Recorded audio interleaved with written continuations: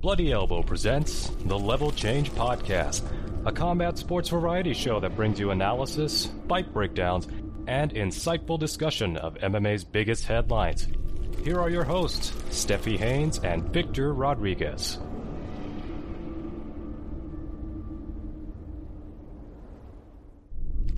Welcome back, and thank you for listening to episode 223 of the Level Change Podcast. I'm Steffi Haynes, and I'm joined, as always, by this awesome motherfucker right here, Victor Rodriguez. And today, we're just going to keep going with our new approach of grabbing headlines as we record to hopefully give you fresher news and opinions. Now, Victor, we were talking just now about The Last of Us, and you told me something interesting. You said you're really excited about watching it, but you're not going to until what? I gotta finish the first game, at least just the first one. I don't really know too much about the second one, but I really want to do that. I'm excited for various reasons. I've heard so much praise for it. I love Pedro Pascal. I think he's extraordinary. I think he's affable, charming, and amazing. I've been seeing Nick Offerman was in an episode recently, and it was another tearjerker. So I'm good. I'm good with it. You know, I'm a big fan of, you know, like what I've heard about Indian films. That Indian people love crying at the movies. I love something that'll make me feel, and I'm good for it. I really want to check it out because I've been hearing so many great things about how it's been so well made and it's well structured and emotional. It follows a lot of the beats of the game as well. And I mean, I enjoyed some of the game. Some of it's a little clunky and messy in the gameplay. It's got some problems, but I was really enjoying the story, and for some reason, I just got sidetracked with other more like breakneck speed type games and stuff, and I didn't really get around to finishing it. What's your game right now that you're playing, that you're obsessed with? Oh my God! Well, okay, so I got back into Shadow of Mordor. It's based on Lord of the Rings. Oh, okay. All right. And it's basically the guy who forged the original ring, Celebrimbor, and he makes a pact with a human soldier, general, ranger, whatever, in which the dude is now, they're bound, they're like linked spiritually, right? In a manner where Celebrimbor can take over his body and gain some form of immortality. You get killed in the game, the dude is condemned to continue to live, which is one of my favorite. When it's well done in a game, it's like, okay, there's an excuse for why you keep coming back, right? But it's like, it's torture.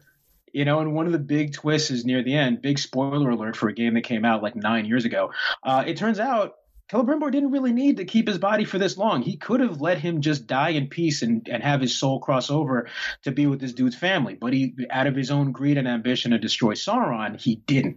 And that's just another stab in the heart. It was just like, oh, fuck, I can't believe this was, you know, this another one that unexpectedly, the story got really good near the end, and I did not expect it. Surprise Gollum appearance. Like, I'm not a big Lord of the Rings fan, but I loved the way that this game did it, and it's super exciting. There's a great enemy system where, like, any, like, general enemy can kill you, and, like, you know, they'll come back and taunt you later on, like, oh, bitch, didn't I kill you last time? And you're like, oh, fuck, that's pretty cool.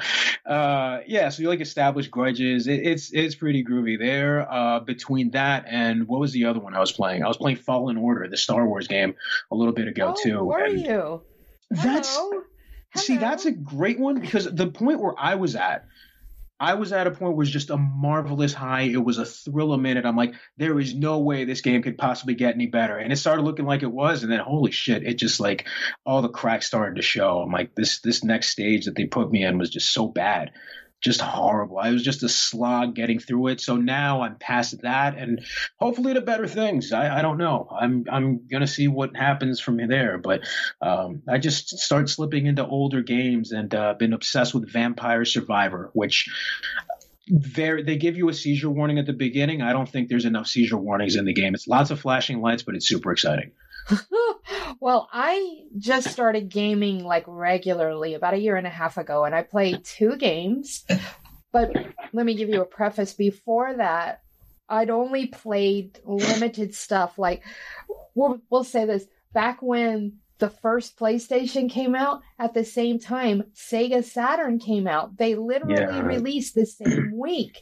But instead of going for the PlayStation, I was enamored of a game called Myst. Oh, yeah. Yeah, I remember Myst. Available on Sega Saturn, and they had like a new updated version called Riven. So I was able to play Myst and Riven on the Saturn, but you couldn't play it on the PlayStation. So that was what made me choose that. And unfortunately, Myst, the first copies that went out, had a glitch in them. So you can never finish them. And they never released the fix until like 2 years later. And by then I'd already given up on it. But after that, I didn't game for a very long time until like the Xboxes came out. And I play the Lego Star Wars and Mortal Kombat and Left 4 Dead. And then I stopped gaming until 2021. The day before my birthday, my husband was just dying to have me game with him, play some game with him. And so he said, let's try out Star Wars: The Old Republic. He said it's one where there's multiplayers and you can fight other players if you want. You can fly around, you can run missions. Let's try it. And I'm addicted. I love it because I took to PvP like a duck to water. I could smoke people right and left. It is insane how I mow people down. And that's my game. That's my little game. And the other one that I just started playing was Horizon Zero Dawn, which is really incredibly hard for me because I'm a button masher. I'm not someone that can work a rotation. My reflexes just don't work that way anymore. Right. So I need button masher type stuff. And you know what? It's really hard to be a button masher in Horizon Zero Dawn. You really have to pay attention. So it's really hard for me. You should try Vampire Survivor. Really? Because there's only one button and one thumbstick, and that's it. Oh, you just guide and choose what upgrade you're gonna get. And after the first few turns, after you get killed a bunch, it starts. It gets to a point where you become almost godlike. But here's the thing: I play from my computer. I don't play from a console. I'm not good with. Oh, it's on everything. Oh, is it? Yeah, it's a tiny little game. It's not. It's pixel art. It's super cute. It's like a tribute to Castlevania in a way, but then it gets to a point where your attacks fill the entire screen and you're just obliterating everything and laughing your ass off. It's brilliant. I do want to try The Last of Us though, because watching the show, I went into the show completely blind. I have never played. I don't know anything about the gameplay. I didn't know the names of the characters. I knew nothing. I'd only heard of the game, of the title and that people played it. And that's it. I was never curious about it. So now I want to play it. I want to try it out. I want to check it out because the show has me captured. I mean, it's captured me like no other show has done in quite some time. Even when I first started watching Game of Thrones, I don't think I was as wowed as this. I mean, this is incredible storytelling. It really is. I'm so impressed. And from what I'm understanding, like you mentioned earlier, they stick very close to the storyline. And what gets me is that apparently when they did the companion game or the second game in 2014, they told more of the story. And people are out there, I wish they would stick to the story and stop showing gay romance and the gay agenda. Guess what? Ellie's gay. Gay. I mean, this was always going to be a progressive story. So you guys need to kind of chill out with that because they are following right along with this story. No, this is the thing about American media, and I can't remember who it is that said it, but there's something about how audiences don't truly understand or don't really give much deep thought to the media that they consume. Because it's the same phenomenon. It's the same thing you saw. People like, this Watchmen show is getting too political. I'm sorry, what? What are you talking about? Or that idiot Ian Chong, who's just the scourge of Twitter, a guy who Jake Shields follows incidentally and reshares all his shit. Talking about, next thing you know, you're going to tell me RoboCop was political. Like, oh, okay. So you don't think. Oh my God. This is what happens when you don't think and you don't really engage with media in the manner in which you should. But that's just kind of what ends up happening. And I should mention, because I mention this every time he comes up in conversation, Ian Miles Chong is the same guy who tweeted something to the effect of women having their menstrual period for about 18 days. Oh, my Lord. I'm not kidding. We are talking about games for a specific reason, because I was involved in a Twitter conversation that I tagged Victor in on, where people are speculating about ESPN and Disney, because apparently Disney had a really, really bad 2022 and are looking to make some serious restructuring changes. And here's Bob Iger back, and Bob Iger is known as the Hatchet Man. He's the executioner. So people are starting to wonder if maybe ESPN will be the one to be on the chopping block, because Victor, what might they be looking at? So the rumor that I was seeing there was the potential purchase of Sony's video game branch. It's a little dicey to me, but I'll let you go first. I want to hear your thoughts on this. I see. This is where I would defer to you, because I'm fresh to gaming. I didn't even realize how massive the gaming industry is, but I saw 10 times bigger than sports and movies combined. Is that true? Does that even seem like a right number? You know what the thing is? I mean, I'm not sure what those figures. It's hard to really quantify, because you got to understand like what metrics they're using and how they're, what they're factoring and what they're not. They're very, very big business. It's just really funny to me when you see these outlets like, they treat video games like they're nothing but toys. It's just for children. But then you turn on to their business shows and it's like, hey, the new Call of Duty is set to break records with more billions. And you're like, well, which is it, man? I mean, are we to take this seriously or not? Like, you guys cause it positive coverage when it comes to the money, but yeah, so that's saying something, right? Socially, they don't want too much to do with it. But when it comes to the money, they certainly love the noise that it's making. And I question whether or not this is the direction that things are going to go in. Yes, Bob Iger is a hatchet man, much like David Zaslav, who was the gentleman from Discovery, who's now running HBO and making the decisions that are almost admirable. It's almost like the Biden administration. They're just finding a way to piss everybody off every single time on every side of the equation. Mm-hmm. And I don't know how they would get rid of ESPN, considering that the most lucrative television properties right now are live sports, because you can't, it's not like a rerun, you're not skipping it. It's happening. It's there. I don't know how you'd get rid of something like that, especially if you look at how the pandemic was going and shows were shut down. ESPN had the UFC running and making a lot of their profits and generating a lot of their revenue and keeping a lot of viewers engaged. I don't get how and with what conscience you would think that would be the smart thing to do if it's such a potential driver for revenue. Then again, I'm not privy to their internal numbers. I mean, we do know that ESPN is paying them. The UFC is making big money from ESPN regardless, right? The pay-per-view figures are not quite as important. They don't live or die by the pay-per-view sales as they used to. We're like, it needs to be at 250,000 sales in order for it to be a success. It doesn't really matter anymore, because they're still getting millions per show. And it seems that with all the ads that they have and the revenue that it's generated for ESPN Plus with the subscriptions on top of the cut that they get from the pay-per-view and all that, doesn't seem like something that they'd want to get rid of. And I don't know where Disney would want to do something like that and think that that's, you're cutting costs, but you're also cutting what would be the thing that's making you, if it's not making the most money for you, it's probably pretty damn close.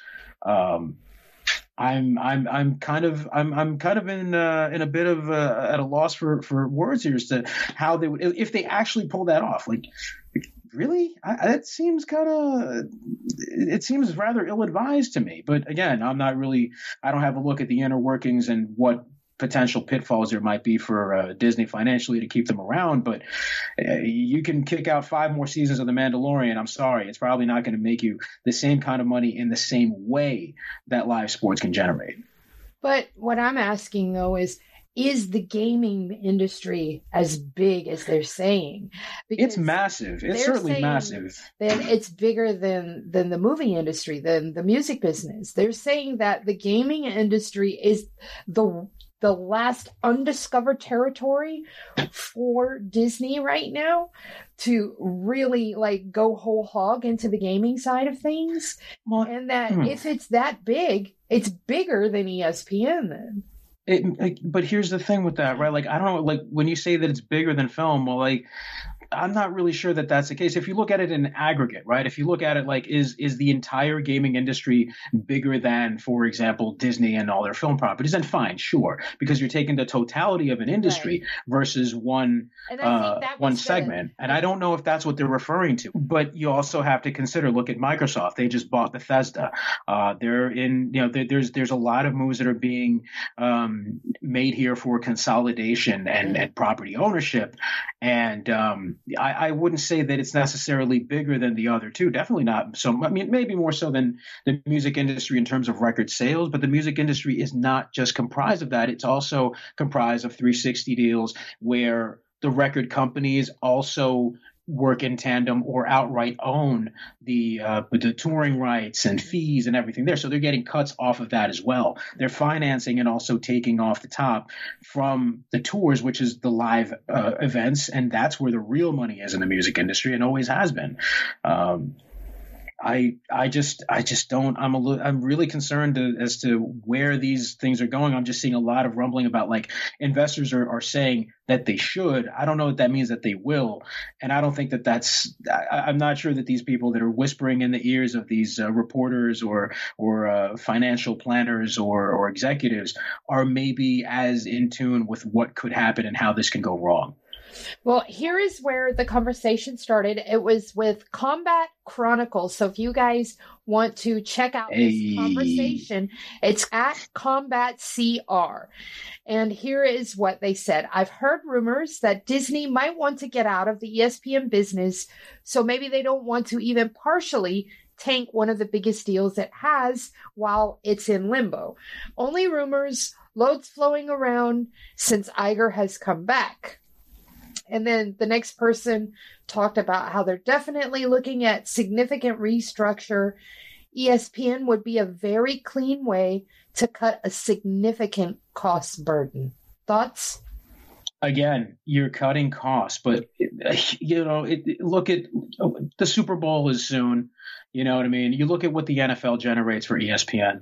You look at what MLB generates for ESPN. Like I just don't see them doing that. And that's just those two sports. Like, sure, ESPN Plus will show you, like tag. I'm not kidding. They genuinely have tag as one of the sports they have. They've got cricket. I mean, there's a lot of this stuff that is more to appeal to international audiences. But they're selling ads off of that. They're making money, man. It's an ad service. It's a paid for service that still funnels commercials in it, which is really rather insulting if you think about it. You're paying a premium, hopefully, to avoid that. But we've gone the route that cable TV has now, ultimately with streaming, and this in this presentation at least. And that means that they're still making money off both ends. Yeah. I don't understand how between that and the live ad reads and the sponsors on the field or in the cage or on the pitch, like they're making money through so many ways.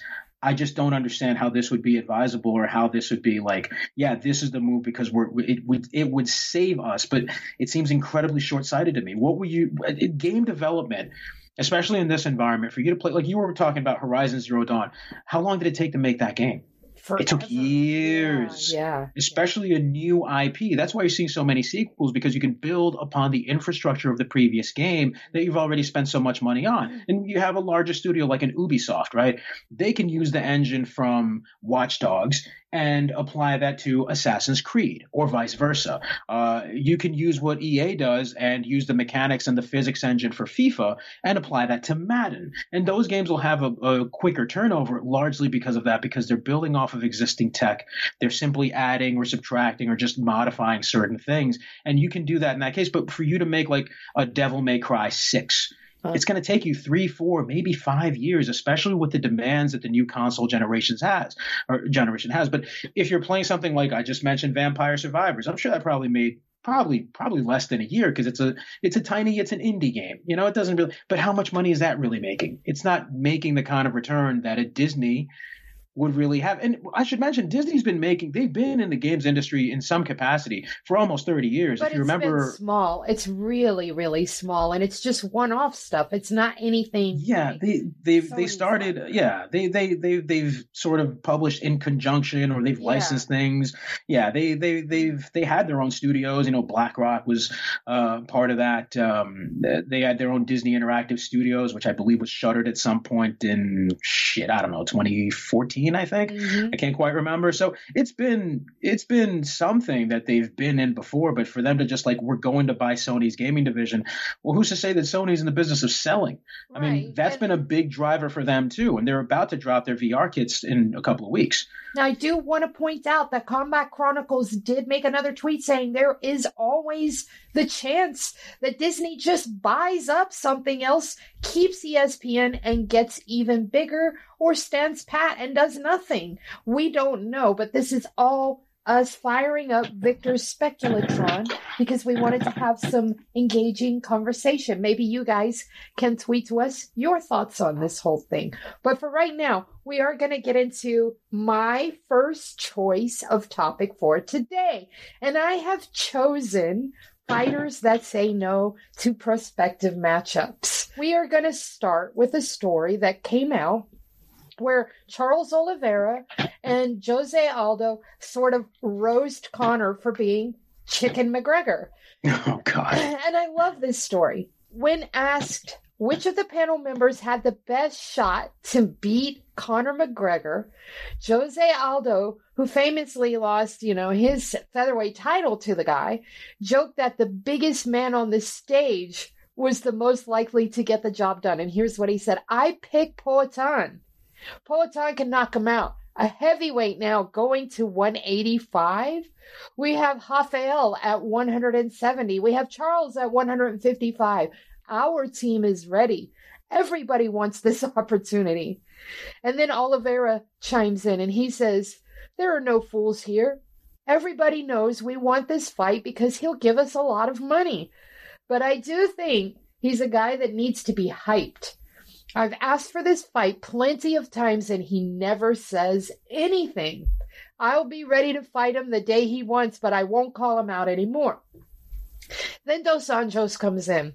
He was supposed to fight Conor McGregor back in 2016 at that MGM Grand big, huge fight card. And he ended up getting injured, had the ankle injury. Eddie Alvarez steps in, history is made, Conor gets 2 belts, blah, blah, blah. So Dos Anjos weighs in. He says, Conor picks his fights. Like Charles said, everybody wants this fight because it will be lucrative, but he definitely picks his fights. When he feels that a fight is good for him, he chooses it. We'll be waiting, but we'll continue fighting in the meantime. And then Charles continues. McGregor chickened out a long time ago. Like Rafael said, he handpicks his fights. I think he looks at the guy and says, I can beat this one, and then he signs the contract. He's right not to fight me because he knows what will happen. And he's goddamn right. Because Charlie would beat the brakes off of him. So this is what started me going a little further. So then I come across this story. Michael Chandler focused on Conor McGregor, a fight that has not been made, just so you know, people, snubs a call out from a top 10 UFC lightweight. My goodness, it just doesn't get any better than this. So Arman Tsarukyan calls out Michael Chandler. And Michael Chandler, in a recent appearance on Michael Bisping's Believe You Me podcast, had this to say. I didn't respond because that is what he did. He ignored it, didn't even say a word. I didn't respond because, I haven't even seen him fight. Not disrespecting or whatever. I know he fought Mateusz Gamrot. I haven't really seen Gamrot fight either. I appreciate the call out. That's exactly what I would do if I was him. But no thanks, man. I'm over here talking about Conor and Tough. You think I'm worried about freaking Arman Tsarukyan with a silent T at the beginning of his name? It was a good call out. Good for him, though. He was coming at me, but that's not how you get a fight with me, dude. How the hell do you get a fight with you? You're losing.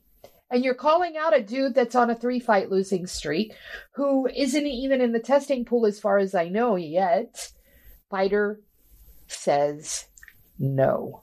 Arman Tsarukyan is a killer. And I think that Michael Chandler doesn't want to take the risk, because the risk to reward scenario here is way off kilter. I will admit that. What is Michael Chandler's UFC record? He has gone 2-3 in the octagon. So out of his 5 fights, only 2 have been won. He holds wins over Dan Hooker and Tony Ferguson. He has taken losses to Charlie Oliveira, Justin Gaethje, and Dustin Poirier. Jorge Masvidal has a fight with Gilbert Burns lined up. He rejected a 5-round fight. The baddest motherfucker in the UFC, has a belt and everything, said no. He said, pay me BMF money if you want a 5-round fight. This guy had the audacity to turn down those extra 2 rounds, which we all know the UFC is going to pay him more for a 5-round fight. But he wants championship money, because remember, the baddest motherfucker belt was their made-up championship. They ran it as a pay-per-view. They paid him insane money. And he wants insane money to fight Gilbert Burns when he's on a 3-fight losing streak. You are out of your goddamn mind. Victor, what do you got to say? Well, the thing with Jorge is that, I mean, what I understood was he wanted a sort of a pay bump if they wanted it to be a 5-round fight, because I don't know if he's looking at it as, I'm putting in more potential work over the course of those 5 rounds, or, I'm going to be, I don't know if he was asking for points for it to be like a pay-per-view headliner. I don't think the UFC is, I'm actually relieved if that would be, I would be relieved if that was the case. I don't think the UFC is taking that BMF title seriously, and really no one should have. Let's be real. It was a sham title. It was a cute gimmick at first, but then you look at how fucking hideous the whole belt was. It was cheap and low rent, just like their spectacle there. I don't even, all these guys talking about who they want to fight and who they don't want to fight and who's ducking who and all this other shit. Help me out here. Isn't this precisely what Dana White said wasn't going to happen in UFC, and it was happening? It was rampant in boxing.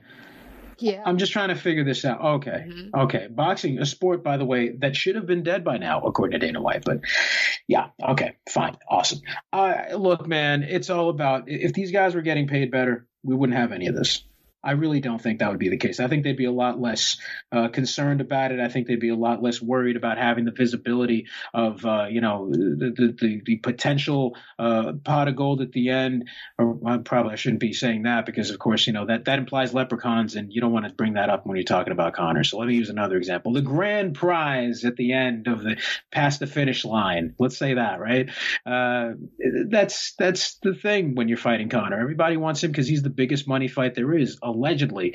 But we also know that he's the only guy getting pay-per-view points. So I would imagine that just means a big bump in your flat fee, which, if it's there, you take, right? I mean, that's not something that would be an unreasonable expectation, seeing as you're going to have a lot more people buying in, which means there's probably a little more left over for you to, take off the top, since you're not going to get any residuals moving on. I thought the Aldo thing was funny. Like, yeah, of course, Pereira versus Conor would be pretty fun. I'd actually like to see them play tag. I think that would be fun. Now that we brought that in, let's address that. They could put them on if we make an American version of the Netflix series Physical 100, which, my God, everybody should see. Sexy Yama is on it, and that's all I'm going to say. It is bonkers. If you do something like that, a Korean game show that's absolutely off the wall, yeah, sure. But yeah, this whole thing with Jorge, not, he wants to fight Gilbert, but he didn't want that. And maybe, you know what? Maybe he wasn't training for a 5-rounder, and the expectation of making it that would be too sudden, because that's happened as well. And I don't think it's unreasonable for you to say no. You said that he's going to be making more money. What if he isn't? Like, what if he wasn't guaranteed to be making any sort of pay bump if they just wanted to, like, well, your contracted fee is, $50K or $100K, and if it's the same fight against the same guy, so no, we're not going to pay you extra. At that point, you're well within your rights to say absolutely not.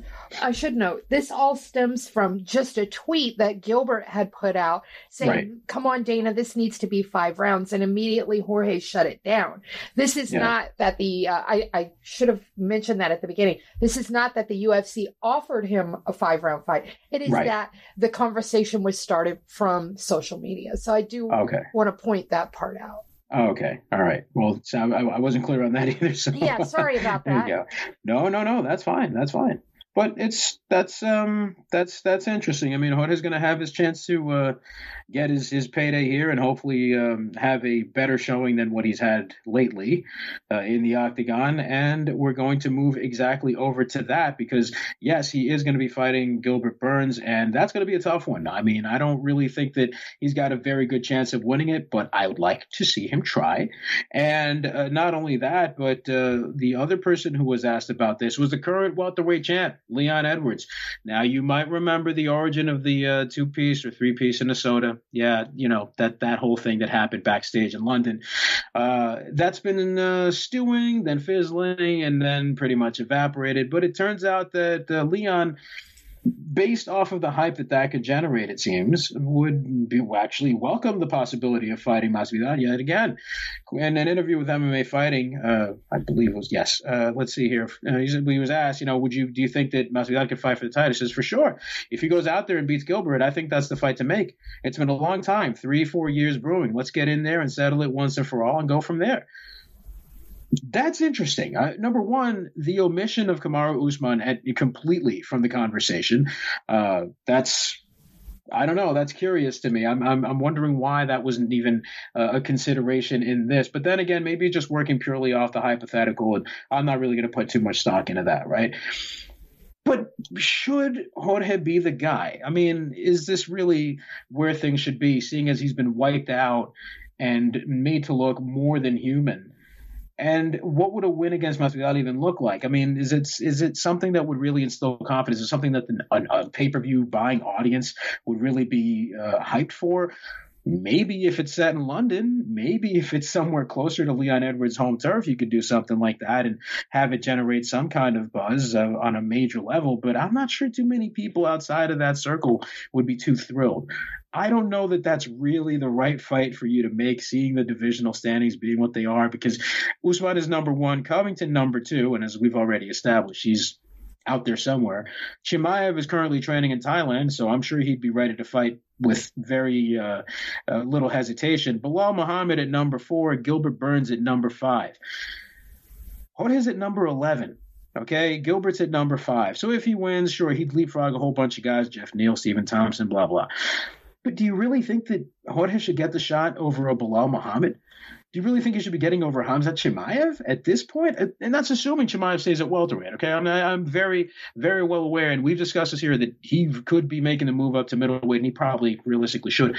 But would that even be feasible? Would that even be right? Would you much rather, whether merit notwithstanding, would you rather see that fight instead of a rematch with Bilal Muhammad going the way that it ought to go, right? With not being stopped by fouls. Would you rather that than a fight against Colby Covington, and a fight that you could sell as Colby finally getting what he rightfully deserves, even more so than the Usman fight, right? Because he could get it worse than that. I'm not really sure. I applaud Edwards for his willingness to not poo-poo this thing that is in some way showing some form of relative praise, and also kind of, showing that he's not worried about fighting anybody in the division. But I don't know, Chief. I don't really like that. But it's kind of interesting to see that Jorge does have another path for a title. But what do you say to that, Steffi? How are we feeling about this possibility? So you've got number 11 taking on number 5. Number 5 just came off an incredible win. If he can manage to pick off number 5 and, take that spot, or any of the occupying spots between 11 and 5, As long as he's in the top 10, I really don't have a problem with it.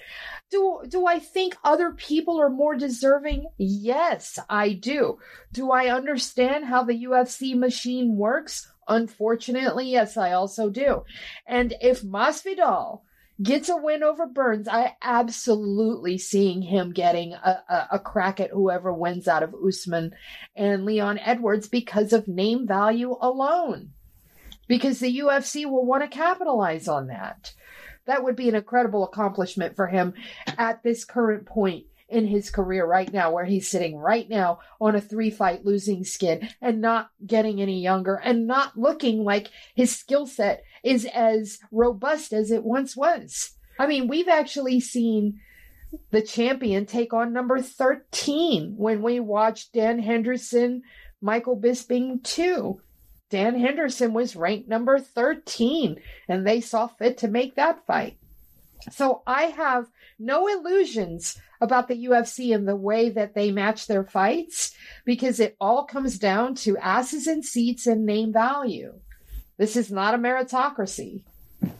I don't like it. I mean, I got to see how he does it. If he wins, which I doubt he will, it's got to be like he's really got to beat the brakes off Gilbert. Yeah, if he beats him and it's a split, I don't want to see it. I would want to see a rematch. If he beats him and it's a unanimous. Right, exactly. I'd be okay. If he beats him, he knocks him out. He subs him. I'd be okay. If it's some fluke shit, you know, and I poke that the guy can't continue, a cut, anything like that, I'm going to need to see a rematch. Period.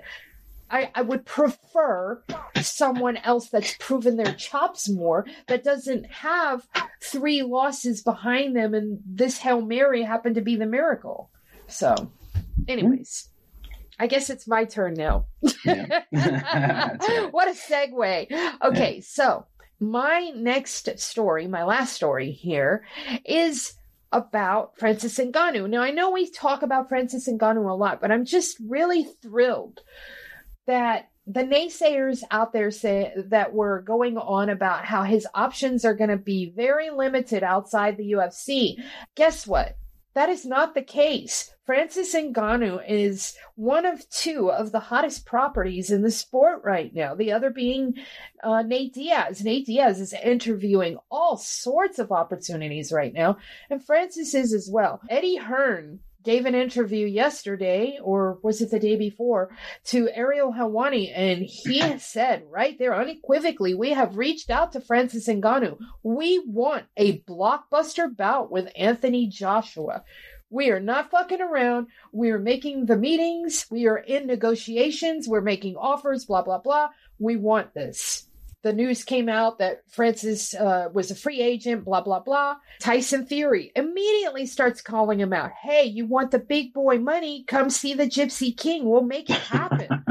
and then to top it off, Frank Warren came out and said, you know, obviously we're trying to unify the titles with Usyk right now. But if the Usyk fight falls apart, the very next option we want is Francis Ngannou. So I am loving this. Bare Knuckle FC has said we want him. You know, they have a war chest too. PFL, they want him. They also have a war chest. Bellator, I'm sure, would love to have him. The thing is Francis is flush with options, and I am so happy for him.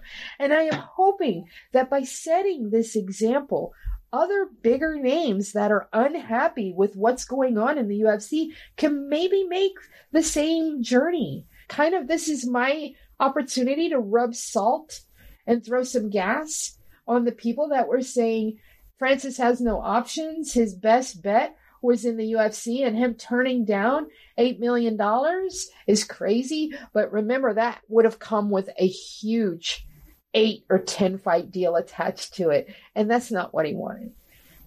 Let me ask you a question, man. How much do you trust Eddie Hearn? I don't trust Eddie Hearn a whole lot. However, I trust what he's saying here because Francis is a hot commodity right now. Right. I do trust him here. I don't trust him with a lot of stuff, but I trust him in this particular instance. It's not difficult to believe him when he says that they've tried to talk to him or that they've extended an invitation to address this and to set up a fight. What that can mean, though, probably not entirely too much, in the sense that, like, hey, let's sit down, let's get some money. What I believe, this was more him attempting to use the media to demonstrate and to express a willingness to work and a willingness to really get into business and make something happen. Which, it can do certain things. It can certainly help sweeten things in a relationship, but I think Francis and his management are a little too savvy to fall for that sort of thing here. They're not just going to look at what is said in an interview somewhere. They're going to look at where the action on the paper, right? They're going to look at what is on offer. Okay, because that's what ultimately you're bound to, not what you tell Helwani or Okamoto or whoever. It's really what's there on, in black and white when you sit down. And I'm curious to see what that would look like, what a deal would look like there. I don't know that I'm as excited for a fight between Ngannou and Joshua as I would be maybe for the Fury fight. And then even then, I don't think that Francis would have as great a chance of being victorious there. And I don't want to poo-poo the thing or anything. I just think these guys have such an advantage being in that one medium, in that one arena for so long that it doesn't seem to me like that Francis would eke that out. I'd like to be pleasantly surprised. I'd like to think that maybe that can happen. But first, we got to set these fights up. And maybe the Joshua fight could also be something of a standby thing, but you also risk that if he loses, well, then he doesn't get the does he also still get a chance to fight Fury? I don't know. I just, fine, I guess. Good on him for sending feelers. It shows a great deal of respect that he's putting this out there and expressing this in the manner in which he's doing it and showing, giving Francis props. So fine, I guess. There's not too much else really that I can add. I mean, this was mainly my way of showing everybody that the options are there. Yes, that is probably the best way to convey it. It's nice that we have that there. But speaking of options, let me tell you about a man who has options and decided to strike one from his list, and that's Derek Lewis. Turns out this week he's had a few words with some people. He's getting some stuff off of his chest.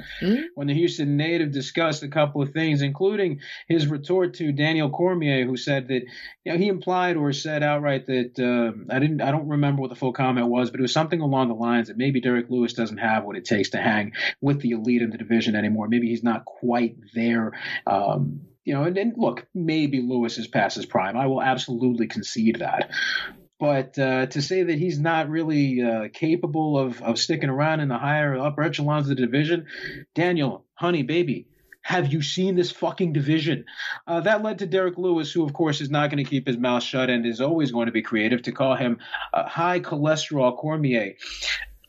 As someone who's dealing with cholesterol himself, you got to hand it to him. You got to give him the golf clap. High cholesterol? Like, Jesus Christ, you had to go there, didn't you? Wow. I mean, that's not quite like telling you, hey, your mama looked like Pat Tanaka. No, not quite. But you had to dig deep for that one. You had to look for something rather obscure to attack the man over. And I respect it, especially since you're looking at two chunky dudes. But fine, that's fair. We can let that happen. Now, you may remember that Lewis has been on something of a skid. He had lost to Tai Tuivasa, which I was personally shocked by. And then there was a loss to Sergey Pavlovich, which was a fight that, Lewis immediately had issues with. He did not like the way that the stoppage went, and, well, he decided that he does not want Dan Miragliotta to ref any more of his fights moving forward. Quote, they act like they didn't see that last fight. They're going to stop the fight all early and this and that and be like, oh, man, I don't know if Derek still has it. Come on, man. Dan Miragliotta, whatever his name is, he's got a conspiracy out on me, man. The last two fights I lost, he's been the ref.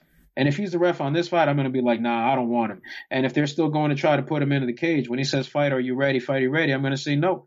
We're going to need Herb Dean or somebody up in there. He ain't reffing none of my fights. No offense to him. He's a great guy, I'm pretty sure, but I don't want him reffing any of my fights.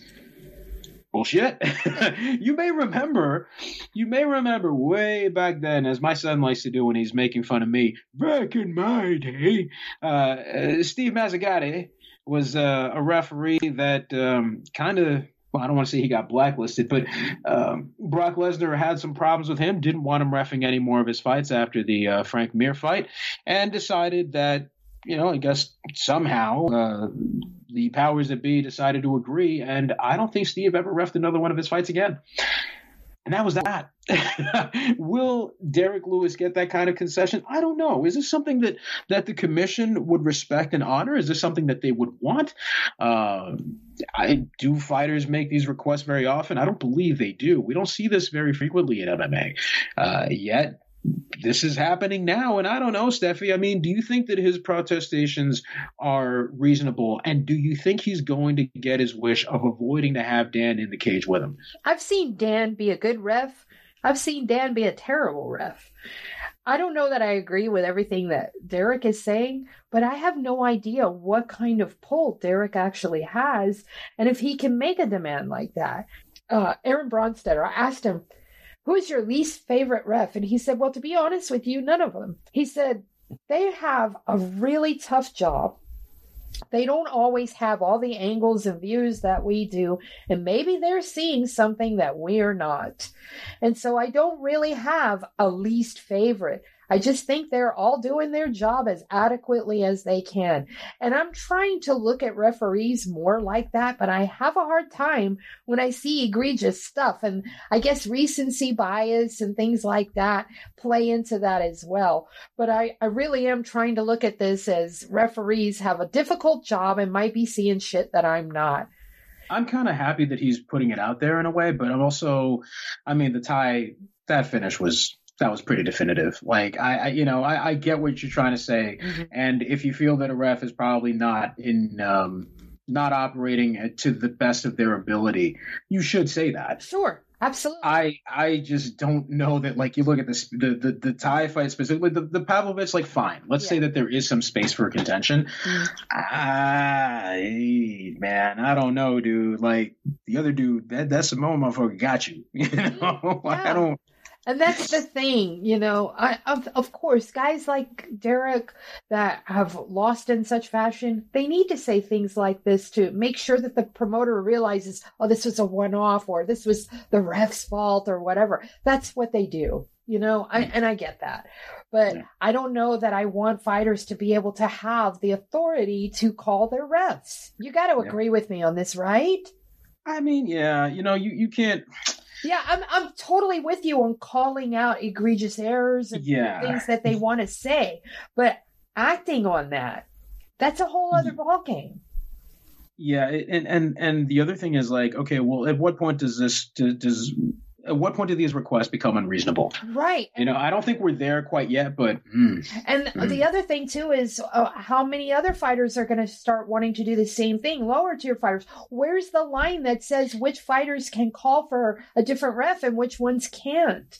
That's a very slippery slope to be on, and I don't think it should be a fighter's choice. I think it's absolutely great for a fighter to speak out against a ref they feel has wronged them. But I don't know that I like the idea of them being able to dictate which ref gets to work their fight. So that's just me. Right. All right. So we do need to get into our fight picks. I have selected fights from both Bellator 290 and from UFC Vegas 68, because UFC Vegas 68 comes on extremely late. There's a lot of unknowns in there. If you're not a hardcore and haven't followed Road to the UFC or anything like that, you might not recognize these names. So I have selected 2 fights from UFC Vegas 68 and 3 from Bellator 290, because Bellator 290, in my opinion, is the stronger card. So...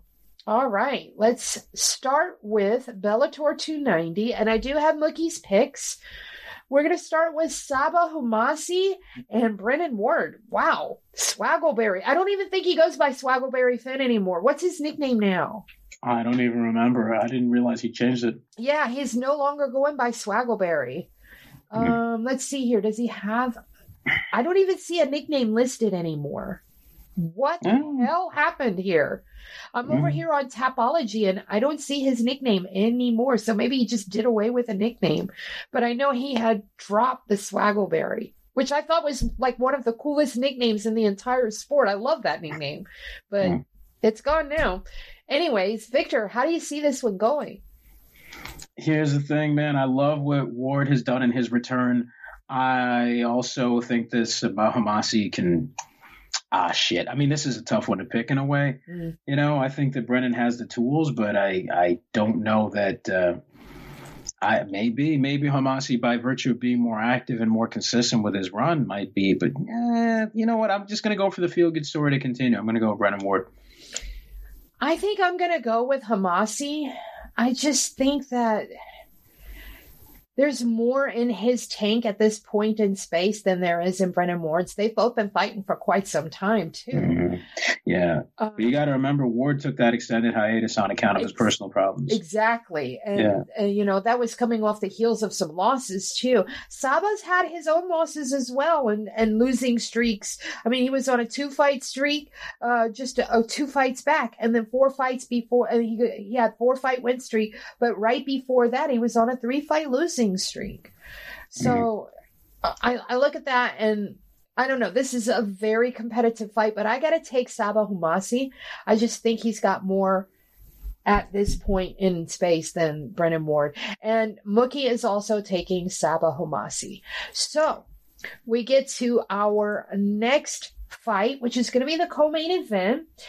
Johnny Eblen is taking on Anatoly Tokov.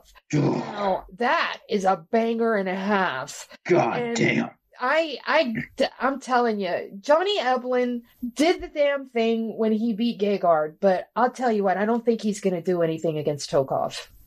Oh, I think he will. Really? I'm worried about how he's going to deal with the wrestling to a degree.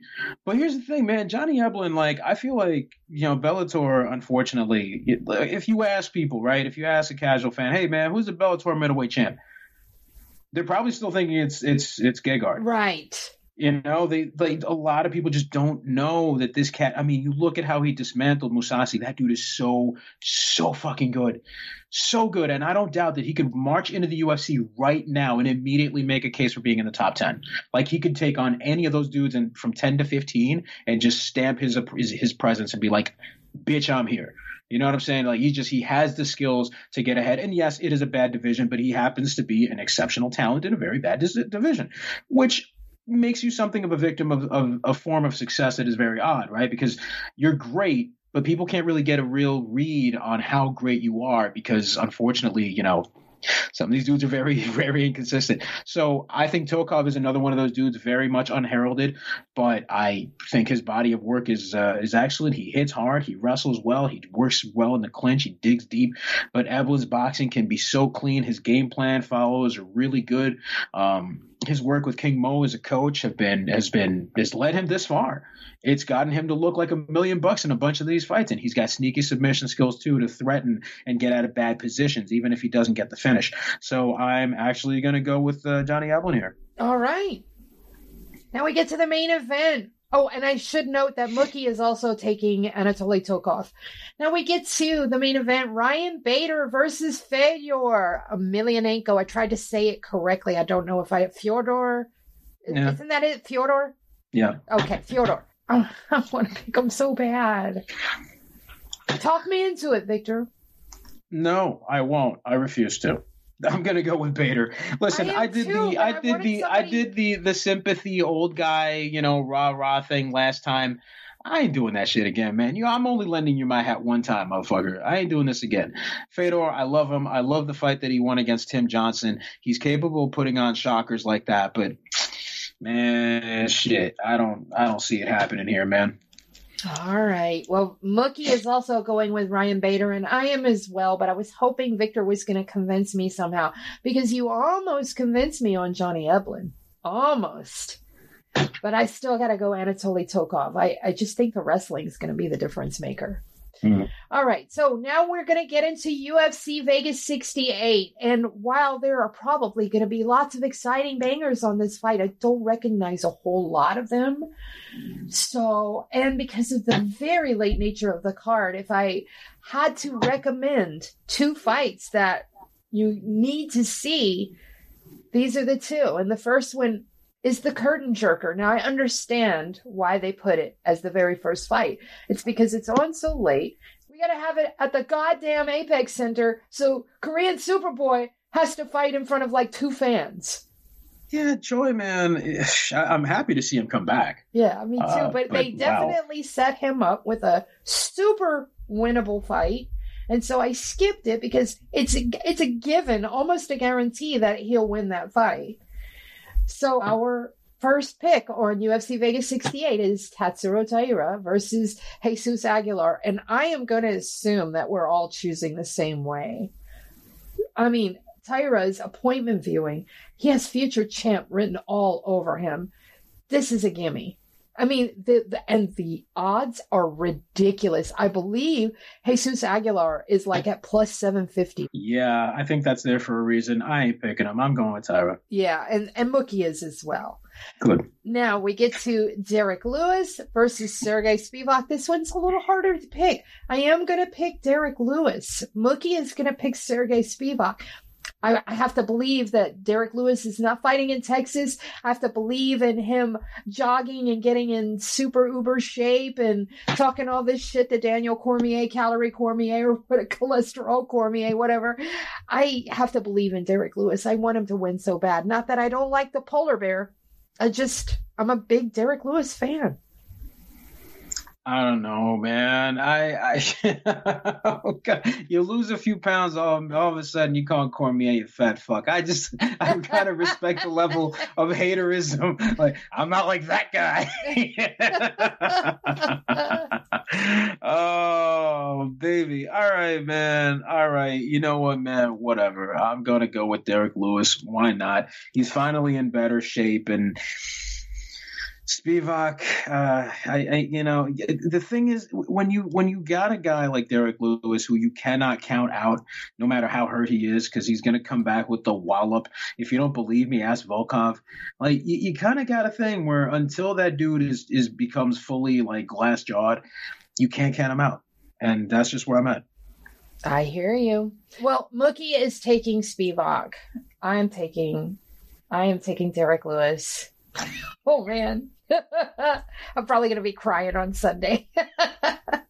All right. So on that note, we are going to wrap up the show. Do me a favor. Follow this amazing gentleman right here. He is so fucking cool. He is at Vic M. Rodriguez on Twitter. He is also on Instagram and has an amazing Instagram filled with the best, most mouth-watering food pics and some really awesome travel pics. He's Victor Sinister Rodriguez over there.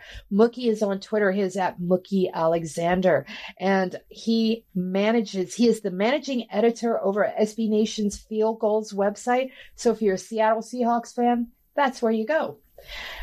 Victor and I work for Bloody Elbow, and it should be noted, Bloody Elbow's not going anywhere anytime soon, and neither is this show or any of the other Bloody Elbow shows. I just want to put that out there. For the time being, we are good to go. So, until next time, please stay safe.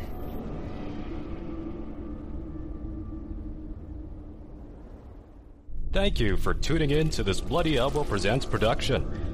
To check out more of our content, subscribe to our YouTube channel, which is titled Bloody Elbow Presents. We're also on SoundCloud, Apple Podcasts, iHeartRadio, Stitcher, Spotify, TuneIn, Overcast, Player FM, and Amazon Music. Just search for Bloody Elbow Presents and you'll get brand new shows throughout the week, including Care Don't Care, the Level Change Podcast, the MMA Vivisection, the 6th Round Post-Fight Show, 6th Round Retro, the MMA Depressed Us, Crooklyn's Corner, exclusive fighter interviews, show money, guest podcasts, the Hey Not the Face podcast, and radio-style play-by-play for every UFC pay-per-view. Be sure to follow us on Twitter at Bloody Elbow, Facebook at facebook.com/bloodyelbowblog, and as always, on bloodyelbow.com.